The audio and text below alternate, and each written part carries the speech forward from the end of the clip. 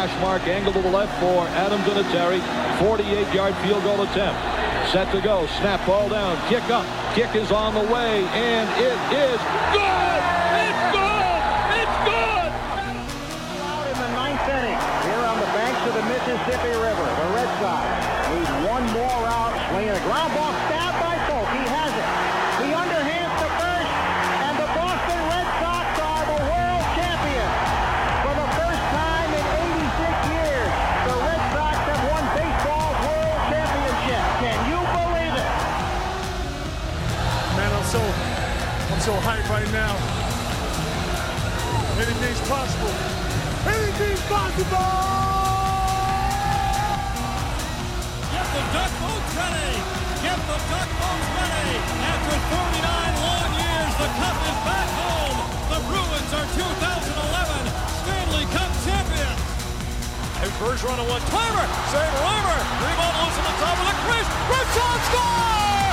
Bergeron! Bergeron! Welcome to the inaugural episode of the Loudest Sports Show. I am your host, Patsy the Angry Nerd, and I am here to give you the starting lineup. Don't give me that fucking look. I am here to give you the starting lineup here for our inaugural episode. Leading off, we have Dan, don't call him Danny Spencer. How you doing today, Danny? Yeah, we're doing good. Feeling good. Pretty happy for the inaugural podcast. Looking forward to breaking some shit down with y'all. And we are joined also by the Kardashian Dragon. Yeah, I'm here. Yeah, how you doing? I'm just living life, living the dream, as we say. As who says? Who's we? Us hardworking folks. Oh, yeah, salt of the earth farmers and whatnot. Yup, red. You know what I mean? Red-blooded American, lunch pail, baby. Red-blooded and blue jeans. American pie.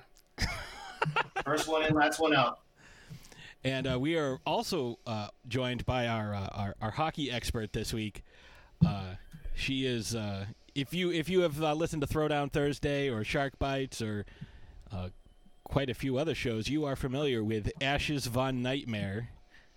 Aka Patrice Bergeron's biggest fan. That's true. Marry me, Patrice. There are more pictures of Bergeron in our house than there are of me. And whose fault is that? Yours. I have an enabler. It's an addiction, sir. Yeah, it's an addiction. So, disease. As this is our first show, I figured we can kind of let the folks at home know a little bit about us and who we are. I've known you guys pretty much your entire lives,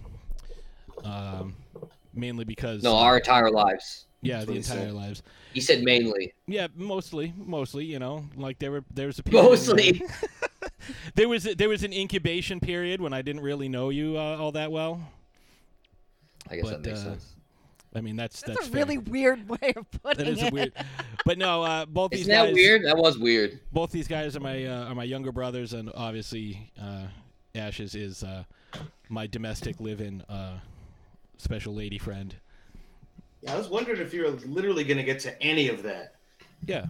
Minor details. I mean, some folks know who we are, but you'll see that through the conversations that we have as we go forward that.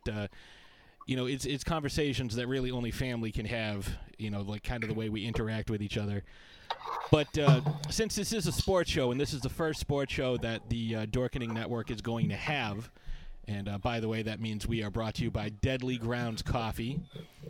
I kind of wanted to break the ice a little bit, and submit our lineup card so folks know a little bit about each of us. So I want to talk to you guys about some of the sporting events you guys have all attended, because we've gone to stuff together, we've gone to stuff separately. So I'm going to start with Dave the Kardashian Dragon, since you are the youngest. Okay. I want you to tell me the top 3 Hall of Fame athletes that you have seen play live. Top 3 Hall of Fame athletes. I know who your first one's going to be. I know who your first one's going to be. You want me to go? You want me to go 1, 2, 3, or 3, 2, I want to go 3, 2, 1 go here. 3. Yeah. Then so I know what number 1 will be. So go 3, 2, 1. 3, 2, 1. Man, that's tough. Okay. 3. Three for me, probably personally would be Manny Ramirez. Oh my God! Wow, Mamanan and Ramirez.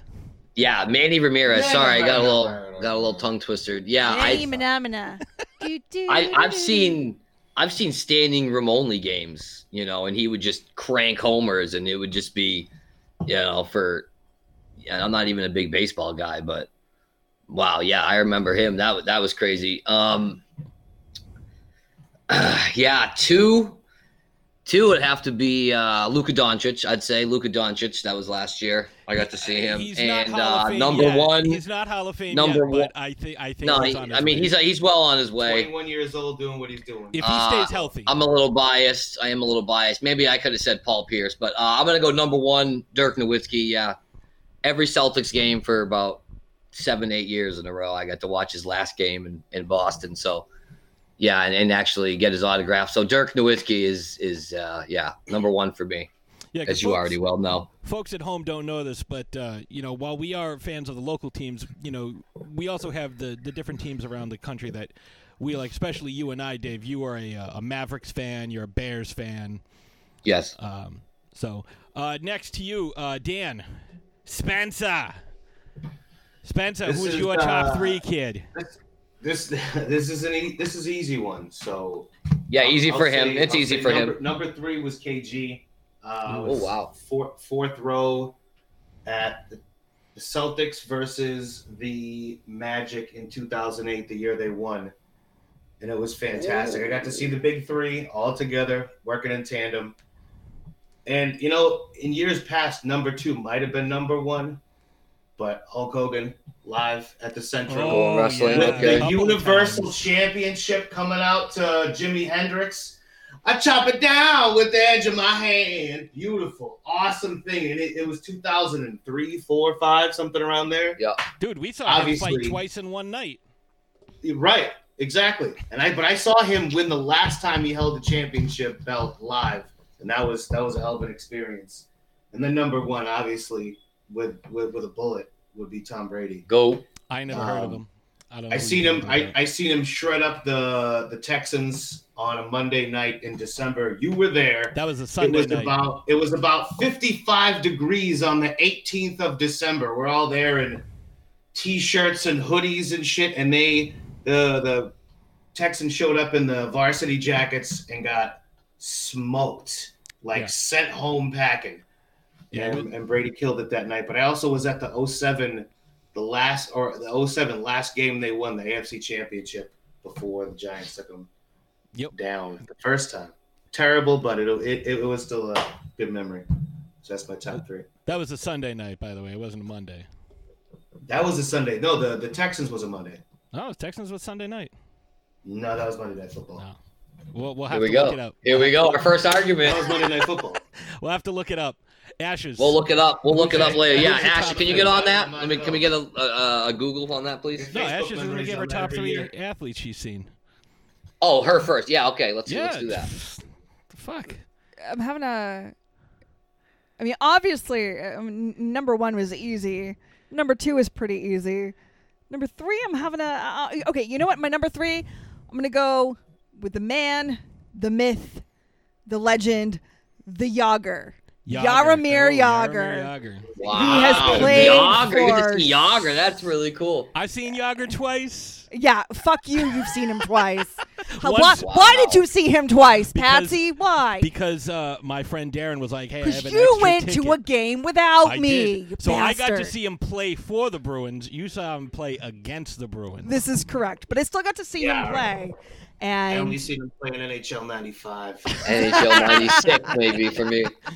So who's number? Number 2 is David Ortiz. Yeah, Big Poppy.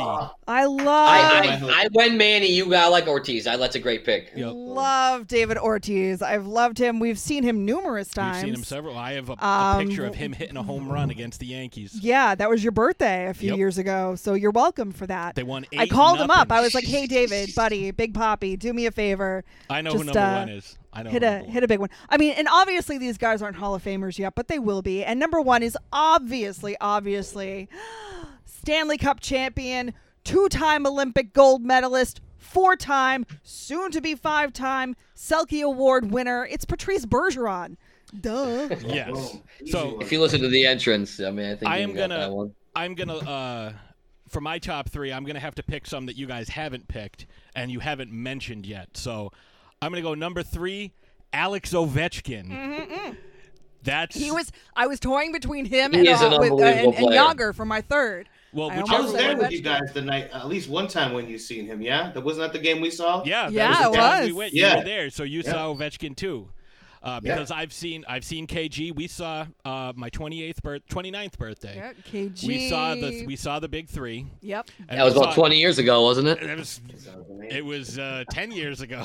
12 years ago. Gross. I saw Brady with you. I have not seen Luka or Dirk. I didn't get to see them. So wait, we could have mentioned the people that we didn't list before we mentioned the people that we listed. Yeah, it's a pretty long What list. the I thought it hell was is 3 that? people. Well, I'm just saying, like, these are, I've seen these Oh, guys, I'm so sorry. I'm trying to come They're up. new. See, is Patrick how my can't list commit goes. to a list. But top 3, all right, top 3, I did ready? see all these guys, but Top here's 3, my 3. top 3 right here. Ready? So You said and I'm- Ovechkin. I said Ovechkin. Number 2, Steve Nash, back in the Suns days. Got to see we them did play see a the Steve Celtics. Nash Suns game, Dan. We actually went to one Yeah, it was with Andy. with Andy. Yeah, we did see one. Okay, yeah, that's amazing. Yeah, good pick. He's And top 2 for me. That fuck Nash. number 1, this one's tough. He's going hockey. I already did hockey. I did hockey. I did basketball. And Dan You did doing football. baseball? You're gonna go. I know who you're gonna pick if you go baseball. Trying to widen the net. If I go baseball, I got to go one of the greatest pitchers of all time. He helped break the curse. Pedro fucking Martinez. Ooh. It was Manny or Pedro for me, and I picked Manny because I've seen him hit home runs in the stands. But Pedro, great pick. Great. I'm so glad you picked Pedro. I mean, I could have gone Nomar. I could have gone Tech. No championship. Hey, Apara. 1997. No. 1997, Dan. We went to a game against the Twins, and Nomar hit a grand slam. Yes, that was when we saw the dude in the Eckersley skirt, pitched I that remember. game, too. Yeah, that was the dude when we saw the dude in the skirt. Who cares? I mean, cares? I've seen A-Rod because A-Rod played against the Sox. Seen A-Rod. Yeah, we hate him, but that's Seen amazing to Clemens, see I've A-Rod seen- play I've seen the baseball. Yankees a couple times. We've Yeah. gotten to see Jeter play. We've gotten to see, Yeah. like If you're in the house when Poppy hits a home run, there was nothing better than that back in the day. Oh, That's- we saw him I hit a missed home out run. a couple opportunities, which stinks. I went to a Sixers game and AI was on the bench, and that he was hurt that game. That really stung because load management, man. that would have been amazing to see him play, but I didn't get to. We saw a game against the Athletics, and Ortiz hit a home run, and Josh Reddick flipped into the bullpen trying to get it. Mm-hmm. It was awesome. Was that when we I were was- up on the Monster? Yeah, when we were up on Yeah. the Monster.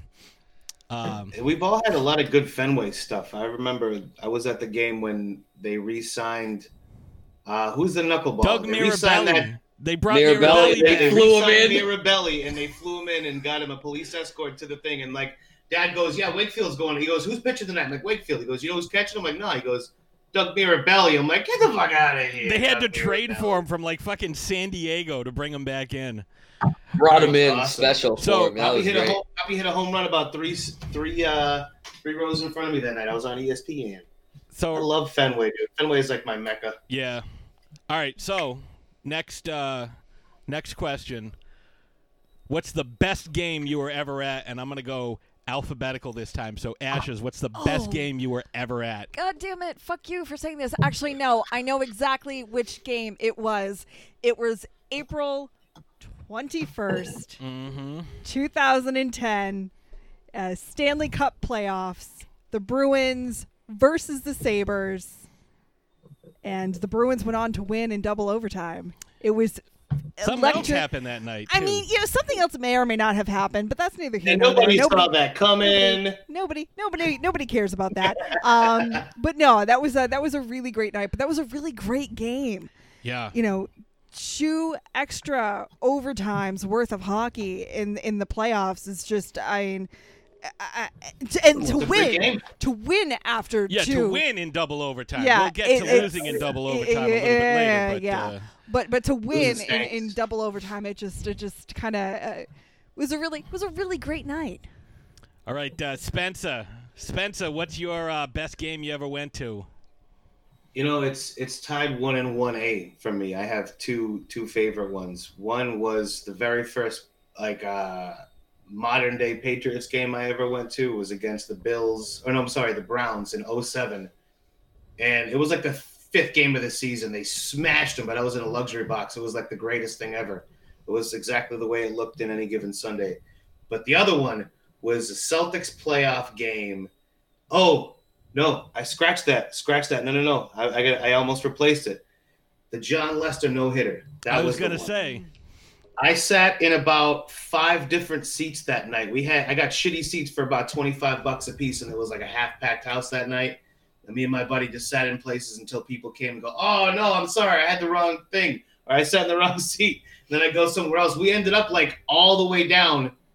And it was like the 5th inning before we realized anything that was happening, but it was awesome. I remember a few nice ones. I remember seeing you at work that day. You're like, "Oh, I'm going to the Sox." I'm like, "Oh, that's pretty good." Like, yeah, but they're playing the Royals, and you were so disappointed. I was like, whatever.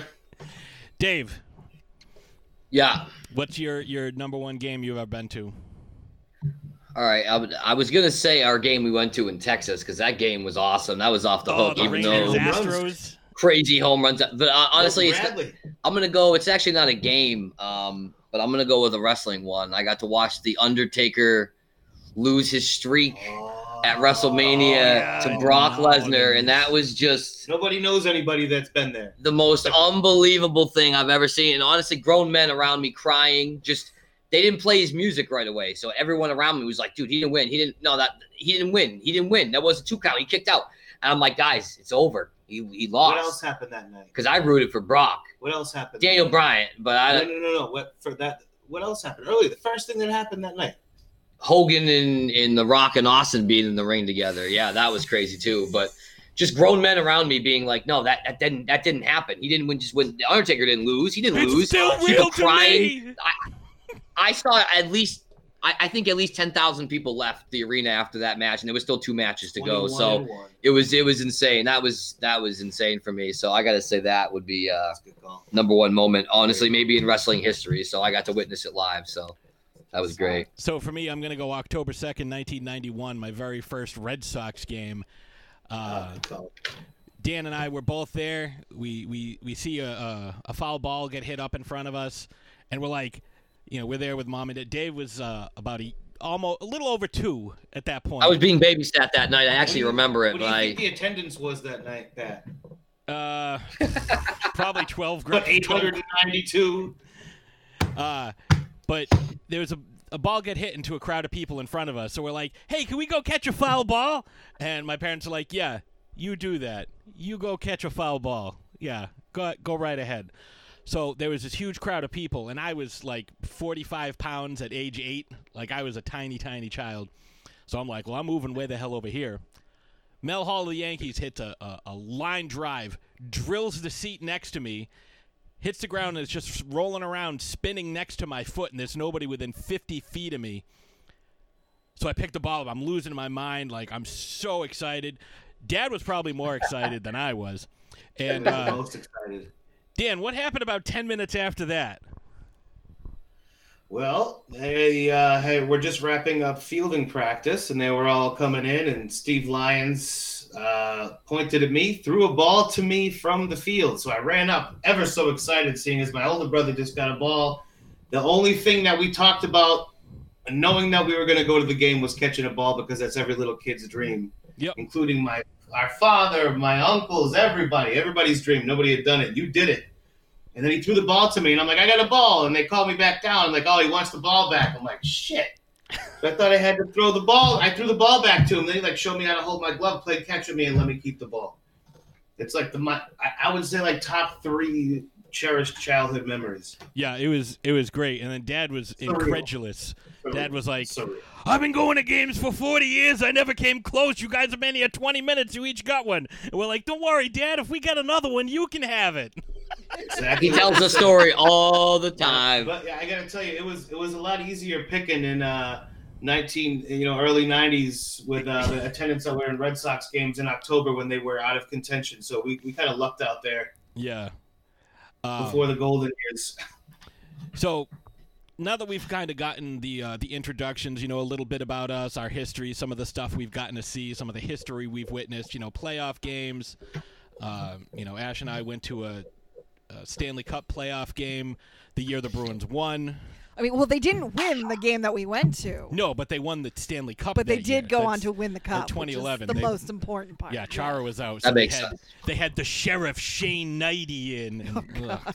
But this was 32-year-old. The Sheriff Shane Knighty. This was 32-year-old Chara and fucking 24-year-old Bergeron at the time. I think Pasternak was just born. Because this was like Wait, was 9 it years really ago. that long ago? It's 10 years ago. Oh my God! 9 years ago. So 34-year-old And it feels Chara. just like yesterday. So what I we're remember gonna do- them being up by 3-0 and then losing to the The Flyers. year Like, I before. remember that like it was yesterday. Yeah, the They year were before. 3-0 in the game. Oh, Game 7. Yeah, Tuukka. To the balls. Yes, it was. Tuukka pooped his pants that game.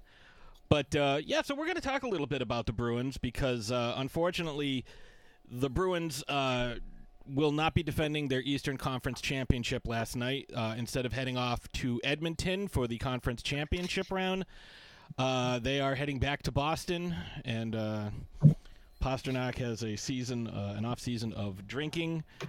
And part of that is, again, Tuukka Rask leaving the Bruins in the middle of the bubble, and we all have various feelings on this. My feeling is if he wanted to opt out, he should have opted out when they had the chance so that his team didn't come to expect him to be there.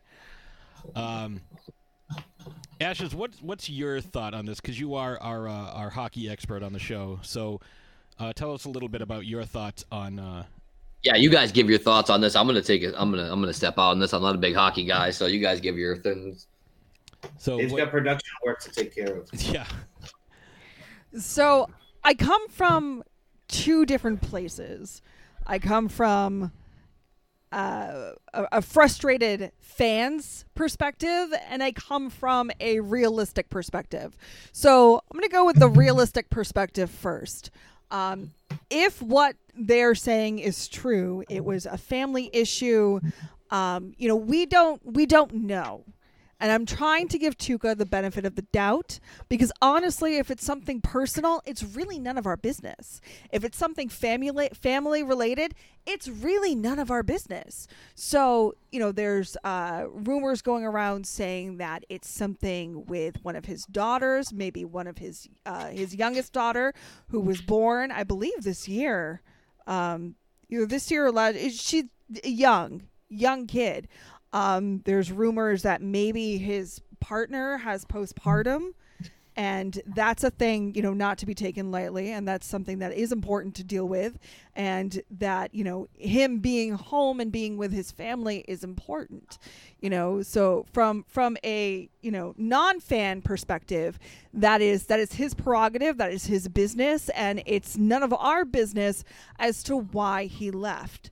Now, from a frustrated fan perspective, what the fuck, Tuukka? Like, what the fuck? How can you just leave your team hanging like that? Especially when you know Halak isn't that great. Halak is a good backup goalie. He is not a starting goalie. They do not have any starting goalies on their roster right now, aside from Tuukka, who left.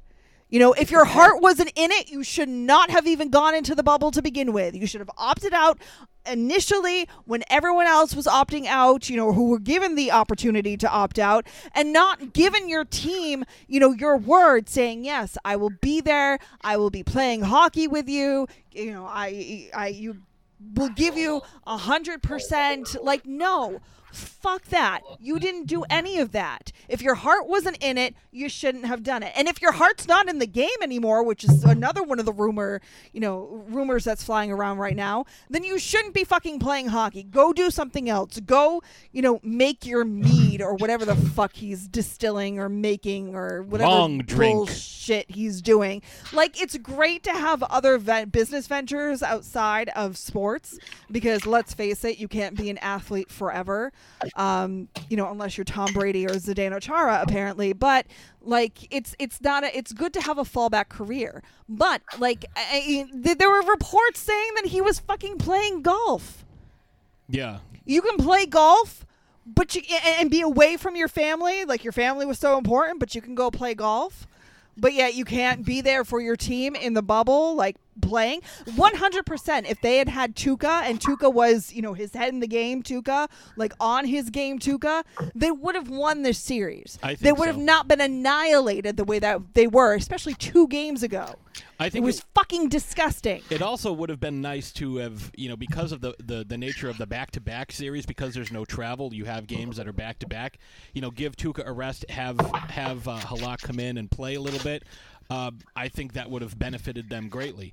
So Halak did lead his team when he played for Montreal. He led them, to a couple of improbable series wins. Yeah, but how many years ago was that? Well, that's what I'm getting to. Like, it was in 2009, so 11 years ago.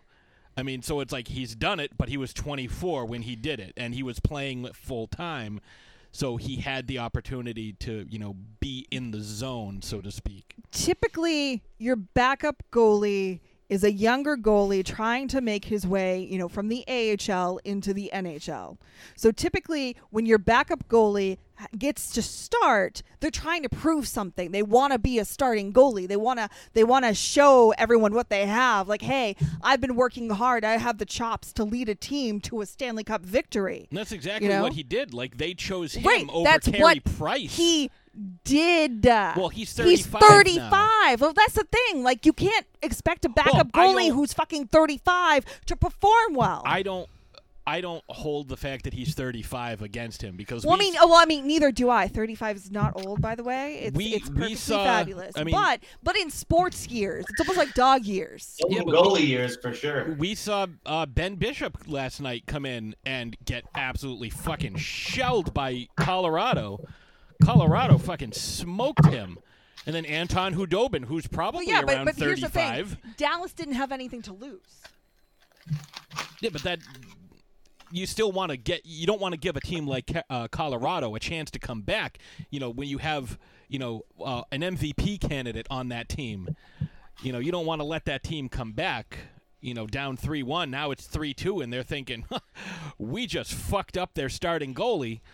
And now that's also in Ben Bishop's head, and this is Bishop's like 5th team, because he couldn't do it in Tampa, and they got rid of him. He couldn't do it anywhere else, and now he's here. I mean, he's used to be a good goalie, but he's another one of those guys that just I don't know what it is with some of these guys. Rask seems to have some Manning type tendencies. Unfortunately, somebody compared him to. He's very much killer in the regular season, but you said you can't compare the two? No. I said somebody compared him. There's only one championship difference between them. Well, a couple of people have. I was going to say no. I feel like they're fairly comparable because they're No. I'm saying somebody. There's one championship difference between them. So yeah. Somebody compared him the other day. I think it was Kellerman, and then Dad said the same thing, comparing him to James Harden, where it's like it's almost he ain't got nothing under his belt. Right. That's the big deal. Don't be talking about Kellerman on this show, okay? I don't want to hear about Max Kellerman, man. I got to beef with Max Kellerman. Tuukka doesn't have one that he started. I don't care about Max Kellerman. It was Thomas's cup. So yeah, Tuukka doesn't have one. He lost it to Chicago. He lost it to St. Louis. Yep. In 6. He was the one that they came the Flyers come back 3-0 on when they were up 3-0 in Game 7 at home. They were up 3-0 in the series, and they were up 3-0 in that last game. And he gave up 4 straight games and 4 straight goals. So the next question is, does he come back next year? And if not, how does he? How do they leave? You guys are making way too much noise. If he does come back next year, is he going to be? If he doesn't come back next year, is he going to be traded, or do you think he retires? I think he retires. I think this is his out. I think this is his exit. I think he's just like, you know what? No, I'm good. Now, what about you guys? Do you think he retires, or you think he gets traded away? I think that once, it's a common adage, but I think there's a lot of merit to it, is that once an athlete starts talking about retirement, that they're kind of already in that mindset. And, he's not a guy that seems to kind of, he doesn't necessarily put a lot of stock, wins and losses. It doesn't seem to bother him either way. He goes out, he does his best. If they lose, they lose. They win, they win. He's never really exuded that kind of passion, especially the kind of passion that most people have, come to expect from athletes in this town, especially with other guys on the team like Chara, like Bergeron, people that really take wins and losses personally and the whole process personally. So it kind of seems like a much different vibe from him. So it's really tough to read, but is it because he's finished, he's laid back, he's chill, or is it because he kind of doesn't care? And I there's always something to be said about people that get into a line of work because they're really good at it. Doesn't necessarily mean that that's really maybe what he wants to do. And he's awesome. He has his moments. He's won the Vezina one time. He's been in the running at least this year. Shit. There's a case to be made for him to be the best one in the league, and he might have won it if I'm not mistaken. So I'm sorry if I got my facts wrong on that, but I don't think they've given the awards out yet. He's a top tier. He's a top tier goalie, regardless of what anybody says. But if you don't perform in the playoffs, then or even show up. He won the Jennings Trophy, which is given to the top tandem in the league with the lowest goals against average. So they got the Jennings Cup, which means him and Halak split it. So but here's the other thing too, though. It's easy to lay into the goalie, especially after what happened yesterday. But realistically, your best players didn't perform up to where they should have, and really didn't. They put almost 50 shots on goal and only got two to go in. How about your first line though? How many shots did Marchand have on goal last night? I don't know. He had Zero. Yeah, but he was also setting stuff up. He had a lot of shots that were blocked. The top line of the Bruins in the past 37 playoff games have generated 20 even strength goals.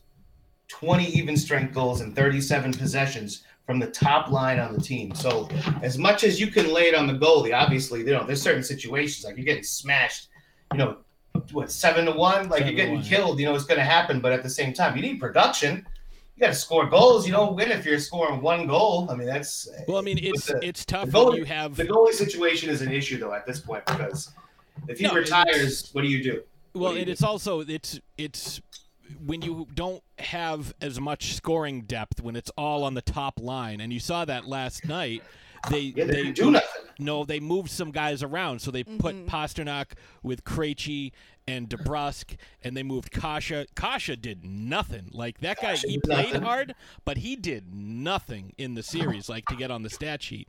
Like, there were a lot of guys that played really well, but it didn't show up on the offensive end. Like, they were making a lot of defensive plays. Like, Marchand made a lot of defensive plays. They were attempting to set up a lot of plays that looked great. They just couldn't get the follow-through. But, Marshy, how many goals did he have in this series camped out on the left side of the net where he just waited and just buried the puck? Yeah, he came close. Not enough. He was almost a lot of times. He was almost many times. But almost doesn't get it done. Yeah, but he also scored several goals. Marchand is, he's been not much there during a lot of these playoff series the last couple of years. Game 7 at home last year, not everybody had good games. No, it was rough going. And you go from that to this, obviously Tampa Bay is better, but if you're not scoring, you can't win. Tampa Bay has a lot more offensive skill, and they didn't even have Kucherov or Stamkos. Yeah, Stamkos, yeah. And they still outscored us 14-5 in 4 games.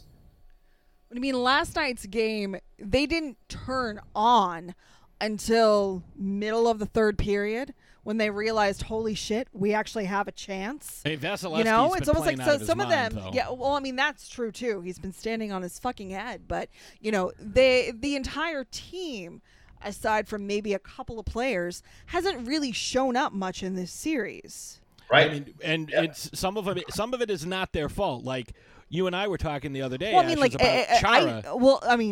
And then Chara is a whole nother conversation. Where has his offensive production been? Like, there were times where he wasn't on the ice for a power play, and that was unthinkable 2 years ago. Yeah, he's old though. You know what I mean? Right. Yeah, they gotta limit how much they have about there. But that's the thing. Like, He's not the same guy he was. No, he's Here's not. the thing, though. To be able to keep up with teams these days, they kept almost the same squad and just added. Yeah, he's power. He ain't speed. Was it Nick Ritchie and Kasha or what they had? Nick Ritchie, as an aside on Nick Ritchie, he had 10 minutes Trade on him. ice. Trade him. I think his 12 contract's minutes up. of penalties. 10 minutes on ice, 12 minutes in penalties. And he led his penalties directly led to like 4 goals. So That's a coaching mistake that they had him out there to be filling that Corrali role. was hurt. They put him out there because they were getting out physicaled. So he goes out there to play a physical game. He's like Lucic, but without the scoring touch.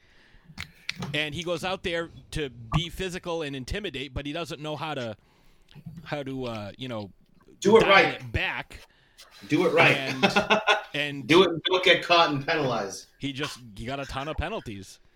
I mean, the thing with Chara, though, is Chara was pretty much ready to retire after last season. If they had but won, that he would have retired. Yeah, if they had won the cup, they absolutely he would have retired.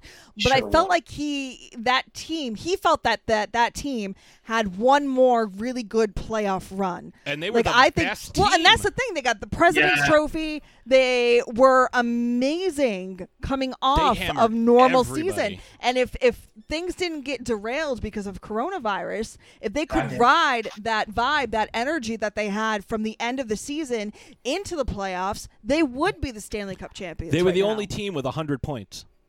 The only team with 100 points. Like they were they were head and shoulders above If it everybody was a else. normal hockey season, they would be Stanley Cup champions. I mean, but I don't. because It depends on who they ran Now, into. now, hold on though. When it comes back to this, like we're going around and looking at these different things, and every time we talk about a little bit like something different, I think of where the fuck was the goalie? Does anybody recall what he said when they first got things back in the session? Like, oh, I guess I'm gonna have to start skating now. Yeah, like he didn't. Dude he didn't had care. his head so far away, and you know what? I actually, like you said, you can't really comment. You know, the human aspect of this, like person to person, you can't really fault somebody for something that you don't know. But if the dude is golfing and he's home, and kind of the way that he conducted himself and the things that he said, it really indicated even beforehand that maybe his head wasn't in it, and then all of a sudden he's out. Yeah.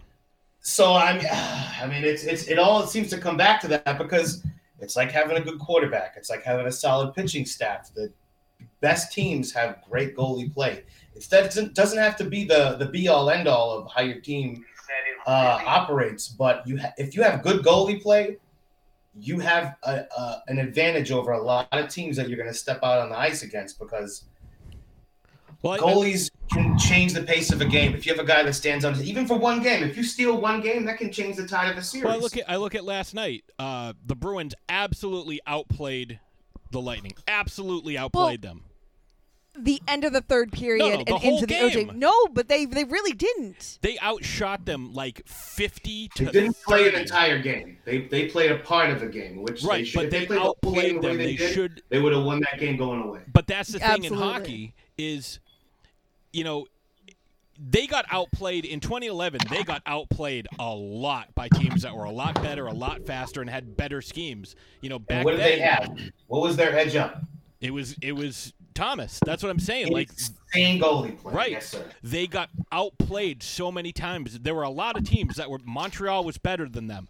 But they won in Game Vancouver was 7. better than them. Are you shitting me? Vancouver was a juggernaut, dude. They got Vancouver was smushed. better than them. Philly wasn't better than them. But Tampa was better than them. But they just, some of those saves, some of the things that Thomas, like how many of those games did they win 1-0?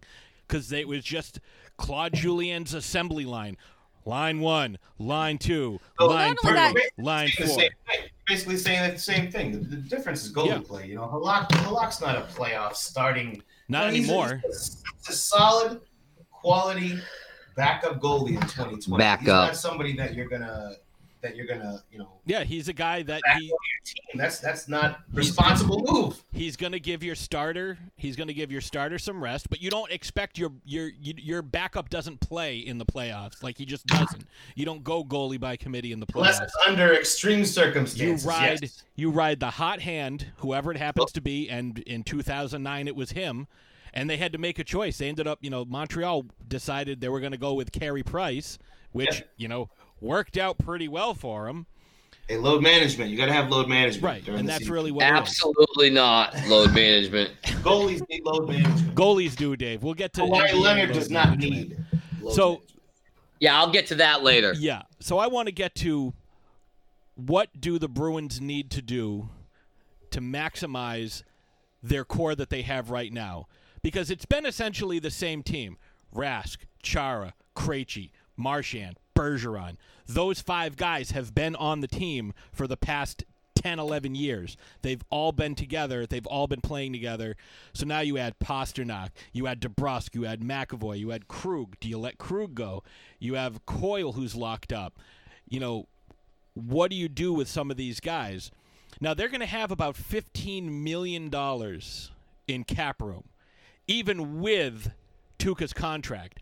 I would love to see them trade Tuukka's contract, much like what they did with Tim Thomas, trade him to a team that needs to get up to the salary floor. And even if he doesn't play for them at all, they still hit the minimum required salary that they need to have. Because everybody always talks about the cap.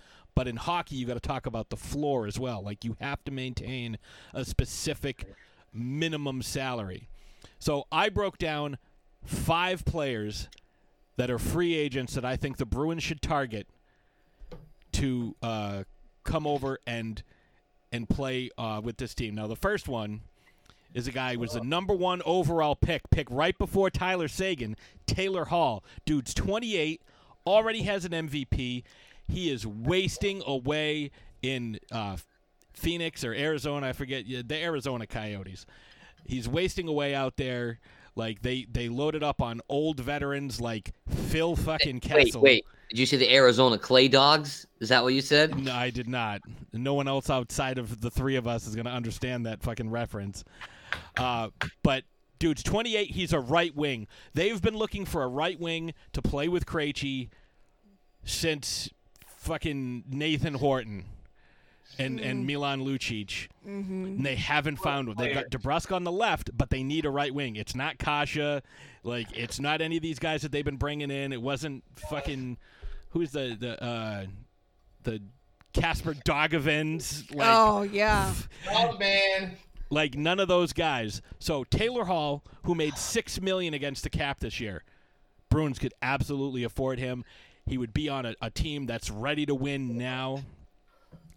Next, from St. Louis, he's 30 years old, but he's a big puck-moving defenseman, especially if Chara retires and or you lose Torrey Krug. Alex Pietrangelo. Oh, yes, Pietrangelo. He made 6.5 last year. So you could theoretically keep the team that you have now at Hall and Pietrangelo. If you let Krug go. Now, remember, Krug's 29, so it's not like there's a huge drop-off between Krug and Pietrangelo. But the skill level is there with Pietrangelo. It's close. They're both big. They're both offensive-minded, puck-moving defensemen, but Pietrangelo is bigger. Torrey Krug can barely grow. Torrey Krug's playoff beard looks worse than Dave's crustache right now. Yo, I heard that Hall's an asshole per his own teammates, that he's tough to play with, tough to have around. I don't know the specifics of what it is about him, but but who has he played with that's a solid veteran? Phil Kessel? Dude, he's played around. A lot of people have been through around him. Not a guy like Prodigy. It's not like it's unheard of that, these guys that he was drafted number 1 that year, like you said, right before Seguin. It was all in Seguin that was the whole time going into that draft. And Sagan's a dick, too. Well, I mean, look at fucking Sidney Crosby. He used to have a huge ego. Oh, no, he still does. I mean, but he's matured a lot over the years. He's not as big of a douchebag as he used to be. Seguin, I don't think has, from everything that you hear about him in Dallas. He's not like a terrible teammate, but it's not as though he's changed his ways. But it's different when you have a guy like Bergeron. It's different if you have a guy Krejci. Since when has the culture molded the play of anybody that they brought in? We're talking puck-moving defenseman. What's his name? That they coveted for the longest time and finally brought in and he did nothing. Who? The kid from the Leafs. Yes. Oh, he was garbage. He was Leaves. It's leaves. Yeah. Valves. Caberlet. Tomas Caberlet. Oh, fuck it. The he gay sucked. magician. Yeah, his playoff beard made him look like a gay magician. Defenseman. And they got him here, and he did jack shit, nothing. He was soft. The culture did nothing to help him. Well, Dogovins is another one. But he did some cool flippity doos. But didn't they bring him in with Peverly? No, Am Peverly. I thinking somebody else? You can't blame culture for a guy Peverly not buying in. You can't blame I'm that. okay. The guy just cut it. No, but what I'm saying is you can't necessarily bank on the culture to cultivate a guy and make him play at his best. Okay, we're saying the same thing. We're saying the same thing. We are Yes. saying the same thing. Yeah, We okay. just came from the Sorry, other I direction. So let me get to these next couple of players so we can move on to the NBA.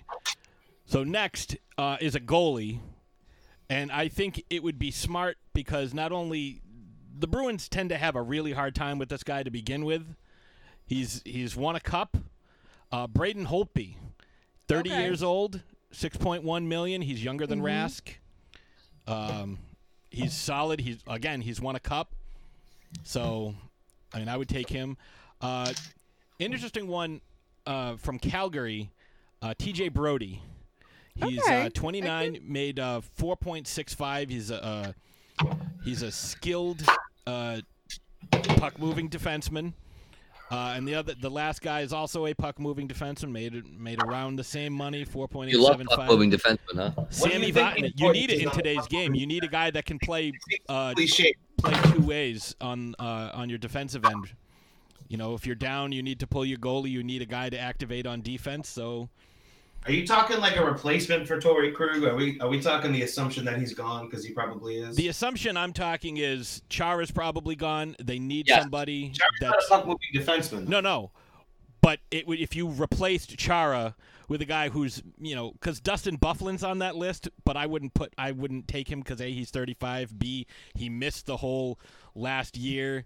We don't want to plug an old guy into this. Dustin Byfuglien works at Dunder Mifflin. But if you replace Chara with, an Alex Pietrangelo, you are upgrading that position in a huge way. And I think if Chara retires, he's still going to be a part of the team. Like, he'll probably be on the coaching staff or something. Oh yeah, he's going to remain a Bruin in some way, shape, or form. But I don't foresee Chara coming back as a player. Not at 44. I mean, he's in great shape, but he's just tired. It's not just that. Like, he's been through which a is lot. understandable. But it's like, dude, you've done so much. Like, you've really helped shape this team. And I think that this team, nothing against his captainship at all, but I think this team would benefit with some They're new ready to blood. move on. I agree.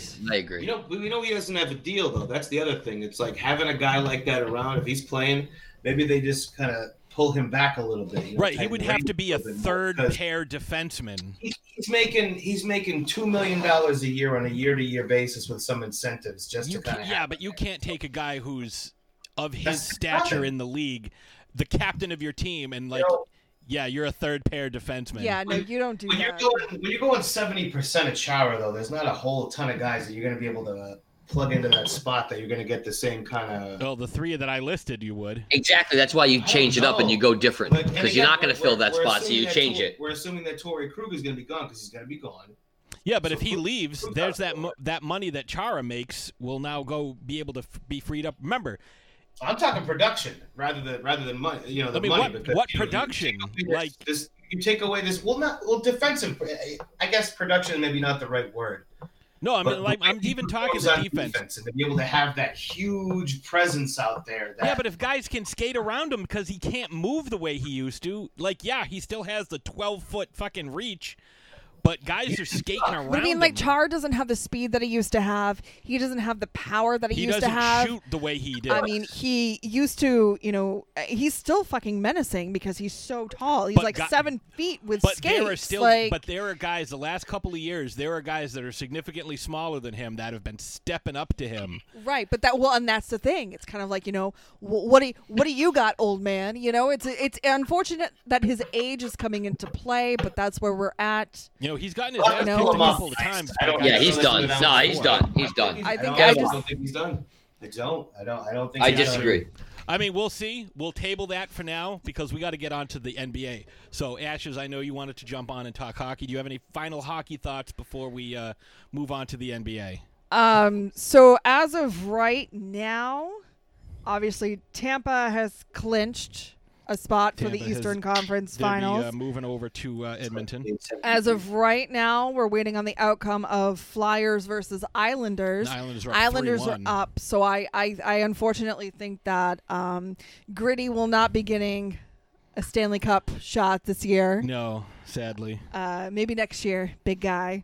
But the Stars thing and I'm Avalanche. just going to say, so what I'm actually really excited about is what's going on in the Western Conference right now. So I tend to do that. Once the Bruins are out, I Focus usually on the West. choose to switch my focus and cheer for the Western Conference. It feels a lot better to root for hockey when you don't have any skin in the game. It's a lot less tense. Yeah. Yeah. Well, I mean, and playoff hockey is just exciting. Period. Oh, you know, I've we watched constantly so much have of it on Yeah. in the house. So right now, Vegas is up 3-1 on the goal on the Canucks. Yeah. And they're going to get it. And Dallas is up on the Avalanche. And Golden Knights versus Dallas. Stars Yeah. I think would Vegas be takes that. fucking intense. I think you're looking at a 7-game series. I think that's I going to be still- super exciting hockey. I say don't count out Colorado. That I they're don't. so good offensively. I don't know. I think that, Dallas decided to take a night off, and that's why Colorado won the other night, which is why they're Dallas is only up 3-2, but I don't think the Avalanche come back. I think that Dallas takes it, and We'll see. Go Vegas. That's all I'm saying. Go Vegas. All right. Well, thank you for spending the time, and I know you got other stuff you're going to do, so we will have you on next week when we do our NFL preview as well. Yeah. Football. Come on, football! Do stuff. All right. Thanks, Bye. Ashes. Hey. All right. So now yeah. we are going to be moving on to the NBA. And Dave, I know this is what you've been waiting for. Oh yeah. So let's Hey, start with. let us. Well, I want to get to the playoffs that are currently going on. But first, I want to talk, because this is going to be a big story in the offseason, all offseason, is what is next for the Philadelphia Sixers. My question to you, Dave, obviously Brett Brown was fired after yet another... Yeah, I don't agree with that, but that's okay. Yeah, he was fired. Yet another disappointing playoff showing. So my question to you is, who do you think will be coaching in Philadelphia next year, and will they get a full season to try and maximize both Simmons and Embiid? And if it goes poorly, do you think one of those guys gets moved at the trade deadline? And if so, who do you trade? So we'll start with, who do you think is going to be coaching in Philadelphia next year? Because there's been a couple of names that have been kicked around, like Jason Kidd, Ty Lue, Jeff or Stan Van Gundy. An interesting name that could be, although I don't think their offense is, the players that they have is suited for his play style.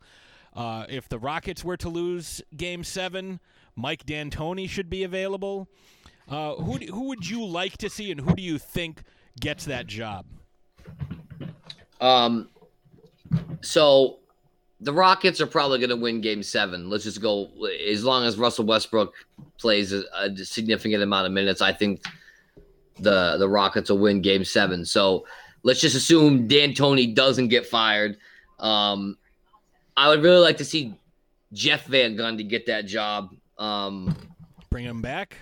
He's been an assistant for an analyst for a long time, and he does the games, and he's really good with Mark Jackson. But I feel like his basketball mind is not over. I feel like he has a lot to give, and especially with talent like Simmons and Embiid.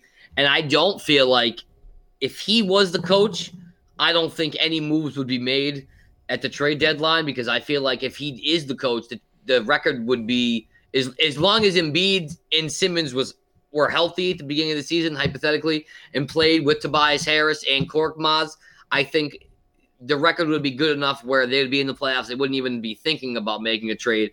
If they did have to add a third guy, they could get rid of Al Horford because he doesn't fit with that team at all. I think he needs to go. That was a bad front office move. So he shouldn't have been on that team. Elton Brand made a bad decision at that point. He shouldn't even be in that position that he's in, Elton Brand, but he is in that position. So, I mean, he made the right move. He made the right move that he thought was correct, but I don't believe it was the best move because he's not a big enough leader for that team. They need a leader because Embiid's not a leader. You know, Ben Simmons is not a leader. You see Jimmy Butler left the team. He said they don't care enough. So they need somebody in that locker room that can really drive them and make them, you know, care about winning and care about basketball, because right now it's a very lax environment. So hopefully if Jeff Van Gundy went in there, he don't pull no punches. He calls it like it is. So he would set them all straight, and I think he would have Embiid on a diet. He would have Embiid playing every day on a diet plan, working out and taking it seriously. So I think that Sixers could be a serious threat with Jeff Van Gundy. But if you're asking me who I think is going to be the coach, I don't know. If who I want to be the coach, it'd be Jeff Van Gundy. So something you said, they got to get rid of Horford. How the hell do you get rid of that contract when he's going to be 35 next year and he is not the same player he was 3 years ago for the Celtics? Again, that goes back to Elton Brand being in a position where he shouldn't be in. The front office put him in the position because they were in a tight spot. He got thrown in the position, so he made a decision to sign Al Horford, which, maybe could have been okay, I guess, thinking about it. But to give him that much money in the position, the Tobias Harris contract was bad too. Tobias Harris is a great player. I love him. I mean, he's a great third guy, but to pay him the amount of money they're paying, they're stuck with him now. They're stuck with the Al Horford deal. If somebody would maybe make a deal and take Al Horford, like the Chris Paul, Russell Westbrook deal, which was unheard of before it got done.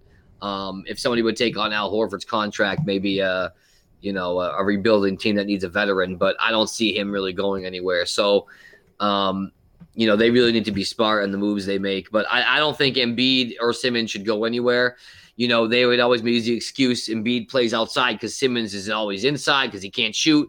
But with Simmons not even playing in the playoffs, you saw Embiid roaming around the paint constantly, not taking advantage of down low. So I think Embiid just needs someone to go in there and show him how good he is.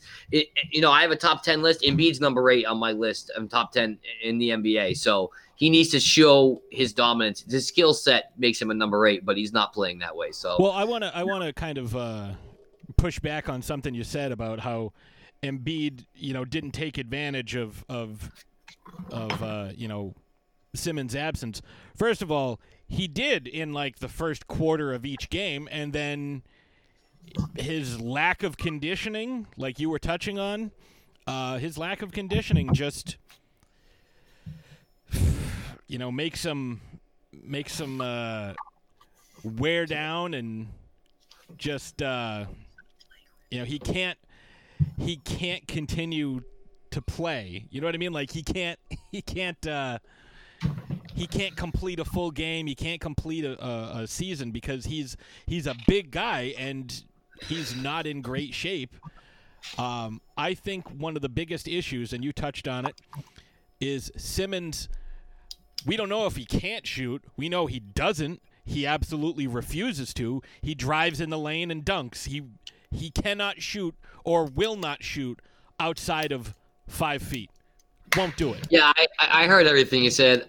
I'm going to disagree with the can't shoot because I believe he can shoot. And that goes back to Brett Brown not being one of those, assertive coaches. So I think you get Jeff Van Gundy in there. Jeff Van Gundy is not going to allow him to not shoot the ball. He's been practicing shooting in the offseason and the whole time in the bubble, and you see videos on Instagram and online. He shoots threes. He can hit threes. He doesn't want to take them in the games. That needs to change. So I feel like you have a headstrong coach that gets in there and tells him, hey, listen, you shoot or that's it. You're going to sit in the bench. So I feel like, you get a good coach in there that tells him, hey, maybe it's a confidence thing. Maybe he doesn't feel like he can make them, but he needs to attempt those shots, and let Embiid do his thing in the paint. But Embiid needs to also get the coaching to tell him, hey, you get your ass in the paint and you stay in that block. You wait for the ball. You clear out everybody. You call for it. Who cares? You demand the ball. You don't go out to the 3-point line and take jump shots. That's not what I want you to do. Yeah, you can make them, but you're shooting, low 30s. That's not what we want. We want you to go in the paint and shoot 60 to 70% inside and get fouled and go to the line where he's a 70-plus shooter. So, again, it goes back to the coach thing. So Brett Brown being fired, that's great. We're going to have to go and see where they go forward. But the front office is not shown any sort of, semblance in the last few years. They've had so many first-round picks. They've traded. They've gotten rid of people. The process is not working. So they need to really reboot what they're doing. So we'll see. If they go with Jeff Van Gundy, I'll have some faith. If not, then I'm not really sure. Okay. All right.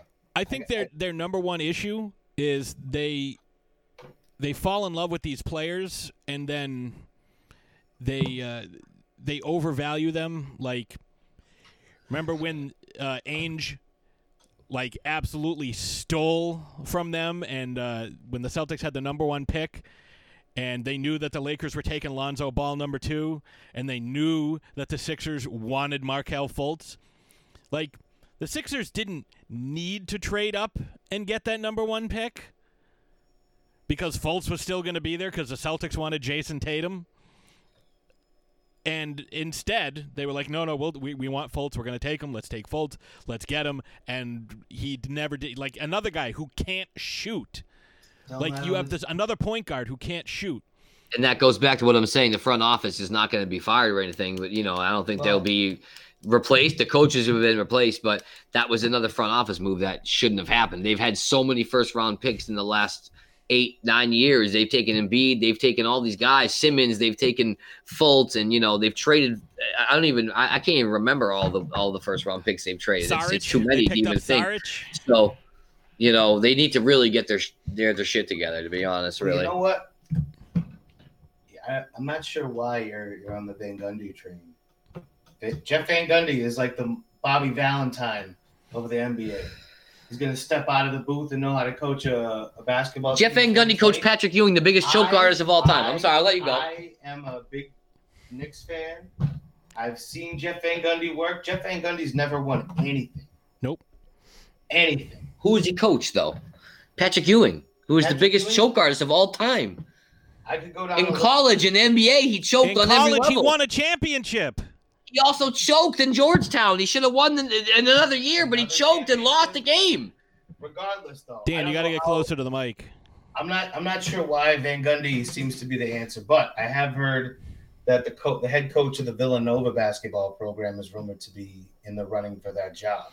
And if I was Van Gundy, I wouldn't go with it. I wouldn't go with it. He has a cushy gig. What? Yeah. Why would you want to? I'm right there with you. Why would you want? Why would you want to have to deal with Embiid and Simmons?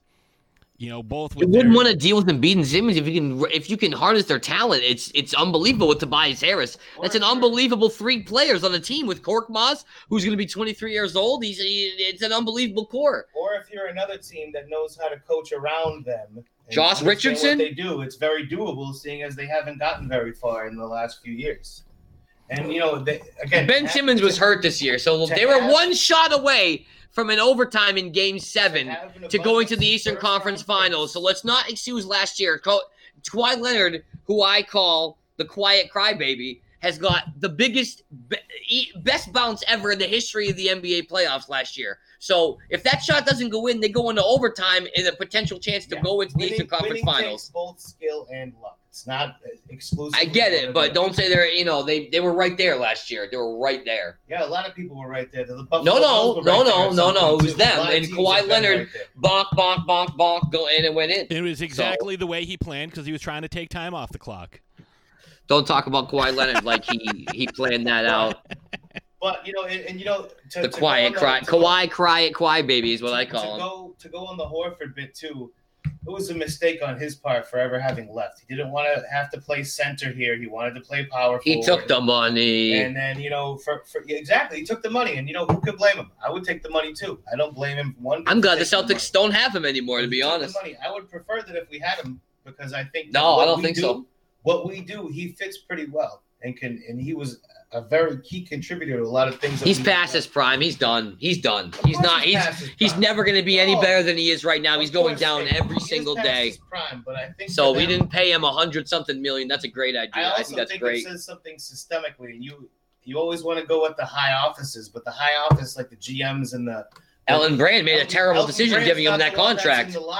He's making the contracts, though, and he gave that contract to Al Horford, which is a terrible contract. But if getting people good on paper won championships, then the Detroit Lions would have been champions years upon years in a row. That's not true. They only had. You can get with the best. That's not true. Widely vetted picks. That's not true. Matt Stafford and Megatron's not winning the championship when you're offensive and defensive. We'll be talking NFL next week. Let's go on. Let's go on. NFL preview.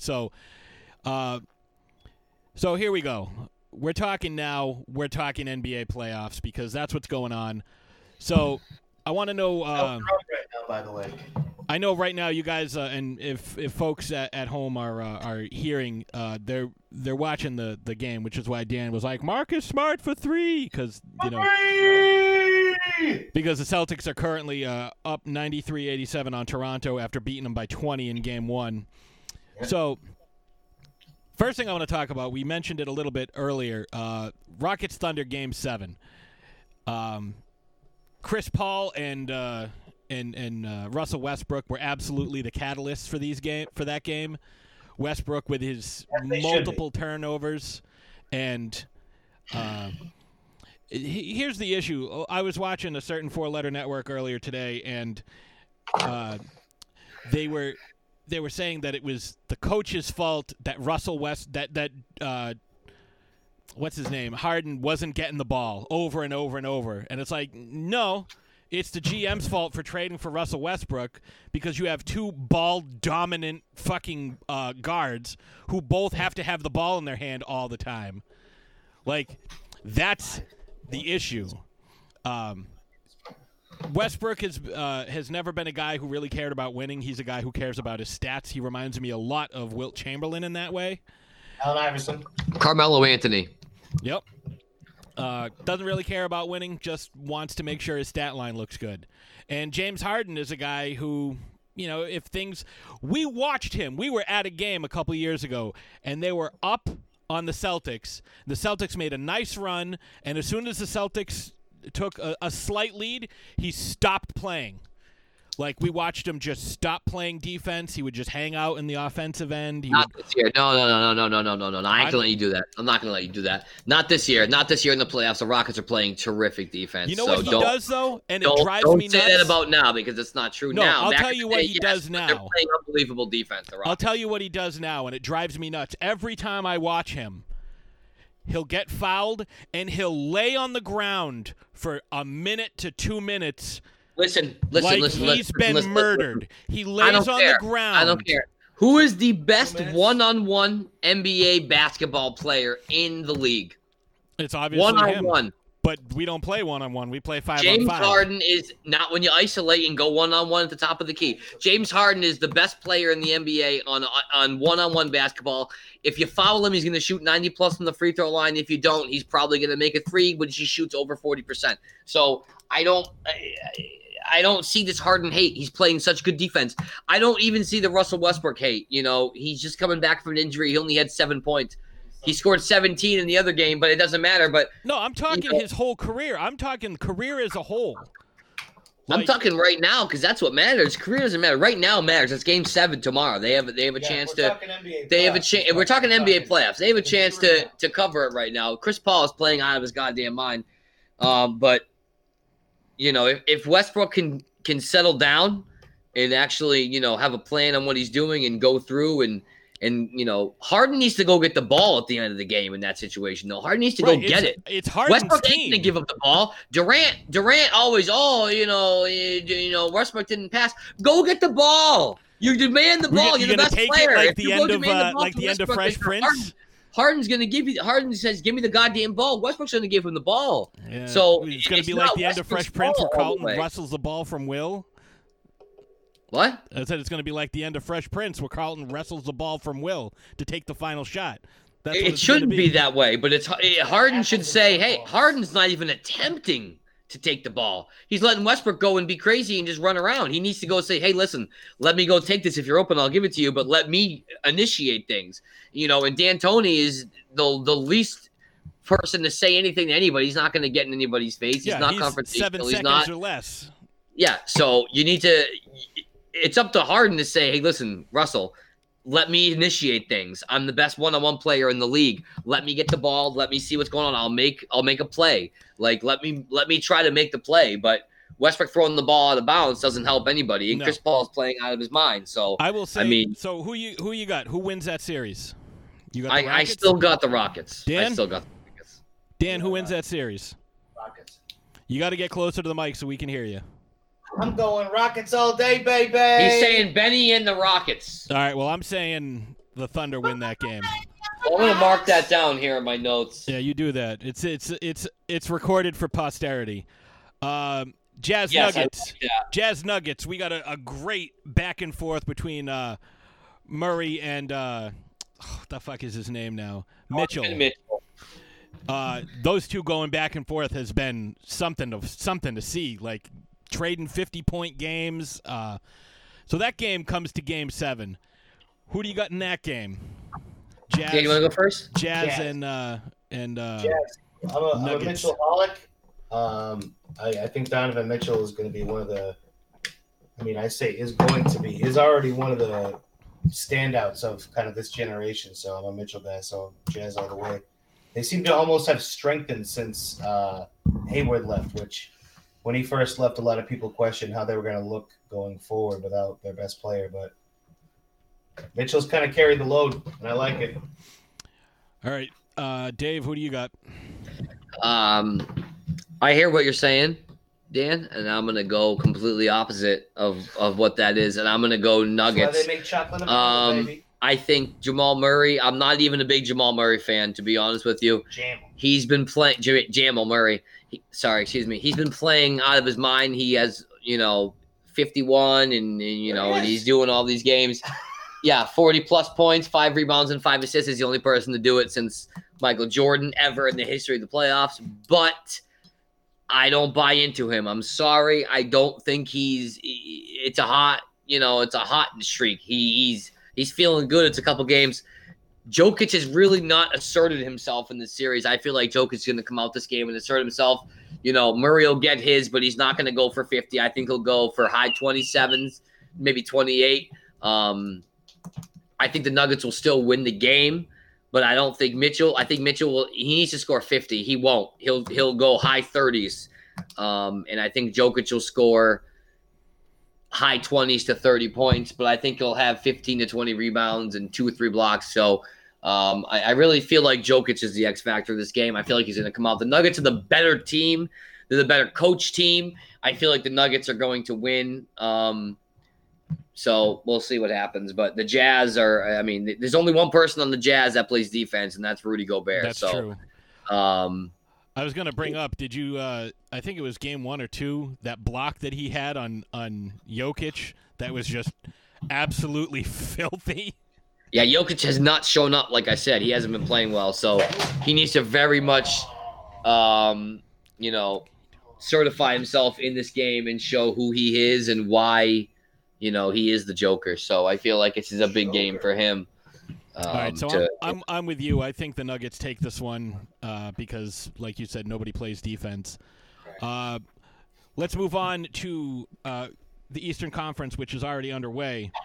What did you think of Jimmy Butler going nuts on the Bucks and taking Game 1?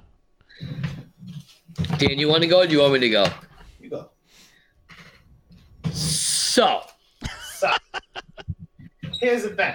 I think that it was nothing more than just a hot game. I don't think Jimmy Butler is really anything special. I wouldn't put him probably in my top 20. I'd probably put him in my 20 to 30 range. He did get hot. He hit some shots, but I didn't see, a lot of hustle out of the Bucks. I didn't, Giannis can't be your third or fourth or fifth leading scorer, even second. He needs to be the first. He needs to dominate the game. He needs to come out and get rebounds and get assists and get blocks. And, what did he shoot? I don't even know. What 4 for 19, something like that. Something He airballed a couple of free throws. He shot 6 free throws. He's missing down the stretch. Giannis needs to come out and dominate. He just won Defensive Player of the Year, and he's going to win MVP, which is the third person. Who is it? Michael Jordan and correct me, maybe Hakeem Olajuwon. Yeah. Maybe David Robinson has won both, maybe not in the same year, but so he needs to come out and play like he's a defensive player in the MVP and win. They haven't had, really any challenges. The first round they played the Magic, they won game 1, they swept them. But since last year, since they played Kawhi, there's been really, they kind of swept through the regular season. So this is letting the coaches game plan. This is letting them game plan. They really need to come out and dominate this series. So if Giannis can come out and score 38 and 12 rebounds and 4 blocks, then I'll feel good about it. But if he doesn't dominate the series, then the Heat are going to win. So I'm still staying with the Bucks in 6. Bucks in 6. I'm calling it right now. But if Giannis doesn't play, then this is going to be an easy road to the finals for the Celtics. That's all I'm saying. Well, I'm telling you this: if I'm you, I am rooting hard for the Heat because again, this is another team where. What did the Bucks do? Give it to Giannis, let him drive and dunk. You stop that, and that's pretty much it. Like, that's what they were able to do. They kind of like what the New York Rangers used to do to play defense. They would just pack the front of the net so you couldn't get a shot on, and then you had Henrik Lundqvist behind them. But Middleton went crazy in the first half yesterday. He played a good game, but he went cold in the third and the fourth. So if Middleton is not that guy, he hasn't proved himself. So if he actually has a good full game, he's proved that he can play a good half. But if he plays a full game, then I think they'd have a good chance. But Giannis needs to take over the game. Well, clearly. what I'm saying is Middleton is a guy. Middleton is not. He's a guy. He's not the guy. Yeah. Well, what I'm saying is, but we all know that you, as a Mavs fan, should want Miami to win and win in 6 or 7 because Giannis is up for a supermax and the Mavericks have space for a supermax. Can you imagine? It's never even crossed my mind, but that would be absolutely insane, out of this world. Don't even get me started on that. No way. Porzingis? Giannis and Porzingis? Don't get me started on that. That would be that's a 75-win team right there. That's the best team ever assembled in the history of the NBA, and they win the championship on a landslide. LeBron James in his 18th career, and then Kawhi Leonard's overrated. So I think that would be an easy championship. But don't even get me started on that. That's a dream. All right, so next, the game that's going on now, which looks like the Celtics are about to win. It's tight, but Celtics got they're up 3 with 1:10 in the fourth. This series, what do you think about this series so far? Dan, you take this. I honestly, I thought it would be a little bit tighter. Obviously, through 2 games, I didn't think that they'd be able to. Yeah, it looks like it's a technical or a clear path foul. I'm not sure. I didn't see, but it looks like Toronto's getting 2 shots and the ball. Oh no, one shot in the ball. Looks like a technical foul. So initially think they were going to do offensive foul, and he threw a fist pump, Jason Tatum. So that's a technical. So don't count the basket. Disqualify the basket, and that's going to be a shot in the ball for the Toronto Raptors. You cannot throw a fist in the direction of the referee, even though Tatum didn't mean it. It was near the referee, so they called it technical. So it's a 3-point game. Raptors. Well, like he just said, 3-point game. Yeah. 100 to 90. Oh, now it's 100 to 98. That's what I got.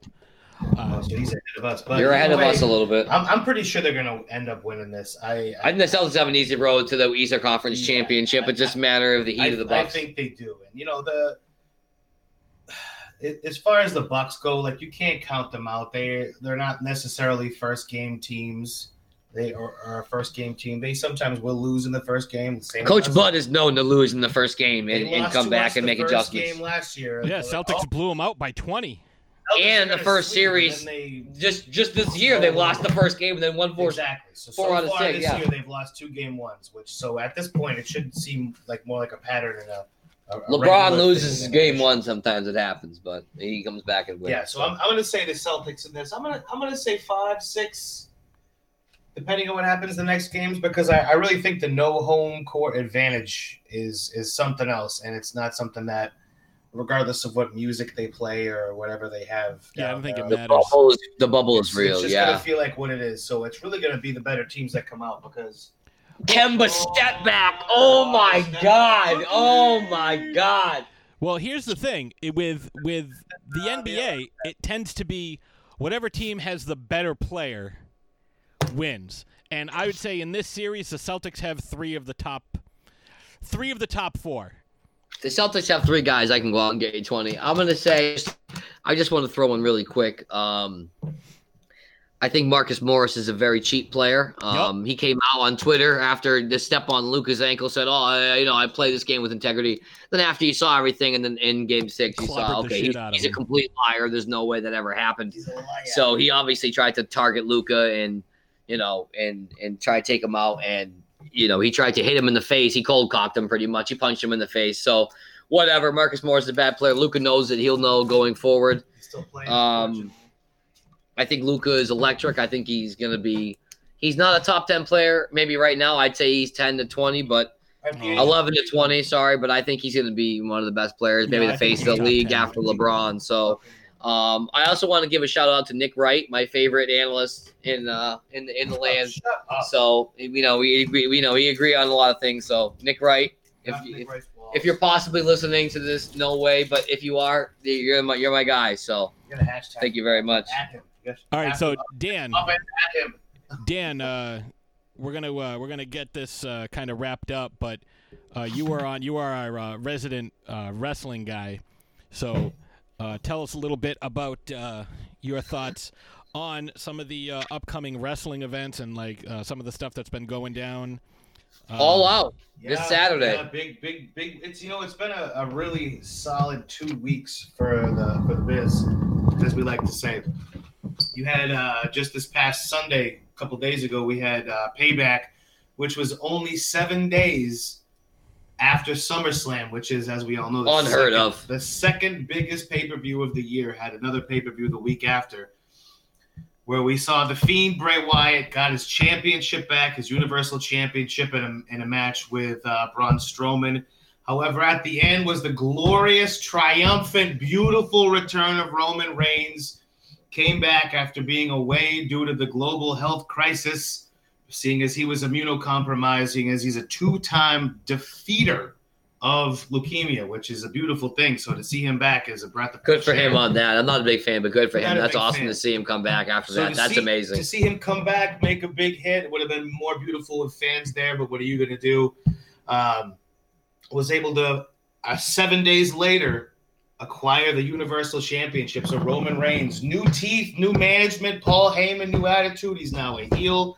That's obviously the story. You ever see that Family Guy episode, though, where Brian gets new teeth and his teeth are kind of sticking out? That's kind of what Roman Reigns looks like. It was so very, very evident. It was something else. So Walter Matthau in Dennis the Menace. Yeah, Dennis the Menace. It was like a row of urinals around his mouth. Yeah, very, very it was obvious, but it was good for him. However, obviously the big event. There's 2 things happening within the next few days. Again, it's been a crazy couple of weeks. Tonight, we have the 60-minute 4-man Iron Man match for the NXT Championship after they had to vacate the championship after Karrion Kross and separated his shoulder, which was very visually evident while watching it that he separated his shoulder during the championship match. Yet he still continued, but had to vacate it. So we now have a 4-way dance, 60-minute Iron Man match tonight, and the event of the week is All Out, AEW's second annual All Out. Second, 2 times. Last year was a fantastic success. We have Jon Moxley, obviously the former Dean Ambrose, will be facing MJF for the championship, which all things aside, MJF needs to win. MJF is the future of wrestling. Again, another young buck. We're talking about young people. We're going from Luka Doncic at 21. We're talking MJF at 23. The hottest thing in wrestling, the best promo. No, Dan, I ain't gonna let you do that. I'm not gonna let you do that. I'm not gonna let you do that. I'm not gonna let you do that. It's a beautiful thing. I'm not gonna let you do that. Anybody. And then we have, another beautiful feud is Matthew / Broken Matt / Mattitude / V1 / Hardy Boy Matt Hardy against Sammy Guevara, who is, again, one of the leaders of the new generation, regardless of what he might have said in the past. He's worked past it. He's a better man for it.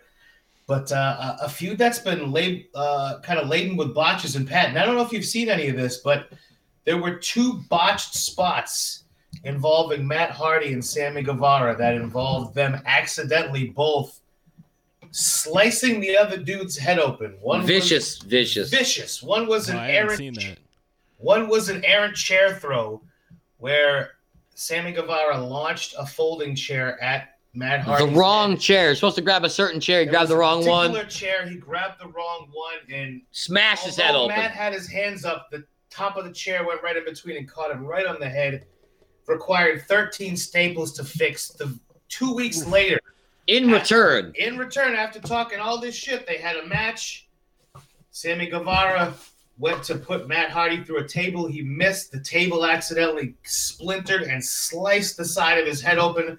So 2 different times within 3 weeks, we got some nice. Goes around, comes around for Sammy Guevara. Some nice call. That was karma like a mother, wasn't it? It was beautiful to see some color. A little crimson mask on some network TV for the first time in a really long time. And just breaking news, even though people aren't going to see this till listen to this till Friday, Celtics just won. Game is over. Celtics have a 2-0 lead. 2-0 lead. You're a little ahead of us. We're about to see it right now. Really? I'm ahead of you. I'm looking at ESPN's website on my phone. That's ahead of your cable provider. YouTube TV. We're about to watch Fred VanVleet miss a crazy 3 and the Celtics win. It's going to be a big weekend. Hopefully another solid buy rate for the AEW guys with All Out. They've been having some really solid returns on the pay-per-views, which is interesting because it's the first company to be back around to the traditional pay-per-view method in a really long time since the WWE Network launched. It really hasn't been a thing other than UFC. And hopefully the return of the cleaner, Kenny Omega. But it will be a great time either way, and it's a show that is guaranteed not to disappoint. So we've been going about an hour and a half. So for this first episode, a little longer than we thought, but let's wrap it up. But I mean that's the way things go with some of these shows. You start getting on a roll, you break out into tangents, and things just happen. So next week we're going to have a special guest on, and she is going to be picking NFL games. We are very excited for that. We're going to be doing our NFL preview next week. We're going to break it down division by division, the hot button issues that are going on in each division. Hot takes. Like the only thing that matters, Tom v. Bill, baby. Tampa Bay. Oh, there's a lot going on all across the league, especially when you're going to be starting week 1. You have Tampa Bay versus New Orleans Saints. So it's going to be Tampa Bay versus the Alvin Kamara-less Saints. Let's see what happens. It's going to be the Walker Bowl. I was about to say the Battle of the Walkers. That's so funny you said that. So are we signing off? Is that what we're doing? We're getting ready. So what we're going to do is can I do my sign off? Is that what I'm going to get a chance, right? Yeah, you're going to get a chance. Okay, yeah, all right. So go ahead. So next week we're going to be talking NFL. We're going to obviously update you on what's going on with the NBA and NHL stuff as well. But our main focus is going to be the NFL. This will be our NFL preview. We're going to make our picks for not only the first week of games, but also for all the different awards, who we think is going to win each division, who we think is going to end up the Super Bowl champion. We're going to be making, and I have a spreadsheet. We're going to track everything. So I like the sound of that because Dan always changes his mind. So let's get that on paper. We need that in blood. Yeah. So Dan, I'll start with you. Where do you like people following you on social media so they can keep in touch with what's going on the show? Is there social media that you have? Twitter, Instagram, Chapsnet? No, actually, it's funny. I wish I would have had some heads up on this because I didn't even think of this part. But next week there will be. So stay tuned. All right, and there's going to be there'll be obviously a Twitter for the show, a Facebook group for this new show. You can find us on all podcasting platforms. Kardashian Dave, what do we got? What do you got? If you want to follow me on Snapchat, you want to see pictures of me, in my cat or me in my Mustang, hanging out. Hey, Gordon Bombay. If you've ever seen Mighty Ducks, that's my handle. Say it again, but like into the mic this time. It's called Hey Gordon Bombay. Because I heard K Gordon Bombay. It's Hey Hey Gordon Bombay. If you know, you know. Are there any special characters in that? Any underscores or anything? No, as I said, it's Hey Gordon Bombay. Well, the way you said it sounded like there was a comma in it. I would have said that. But you can follow me on the best place, throwdownthursdaypodcast.com. You can find all my latest articles. You can find links to buy my new book, How Much Do You Tip an Exorcist? Don't forget to tune in this and every week. If you have any thoughts or feelings on some of the stuff we said or stuff we didn't cover and you want to let us know what you think about the state of sports, you can hit us up at theloudestsportsshow@gmail.com. That'll obviously we're still working on the social media aspects, but that'll be up as well. Dave, you said you have a sign-off you want to do? No, I just wanted to say good luck to GOAT James in his next game, in his next series. So, All right. So, and one last thing to leave everybody on, especially the folks around here. We are up 2-0. Break out the rum ham. Break out the rum ham. All right. We will see you next week. Peace.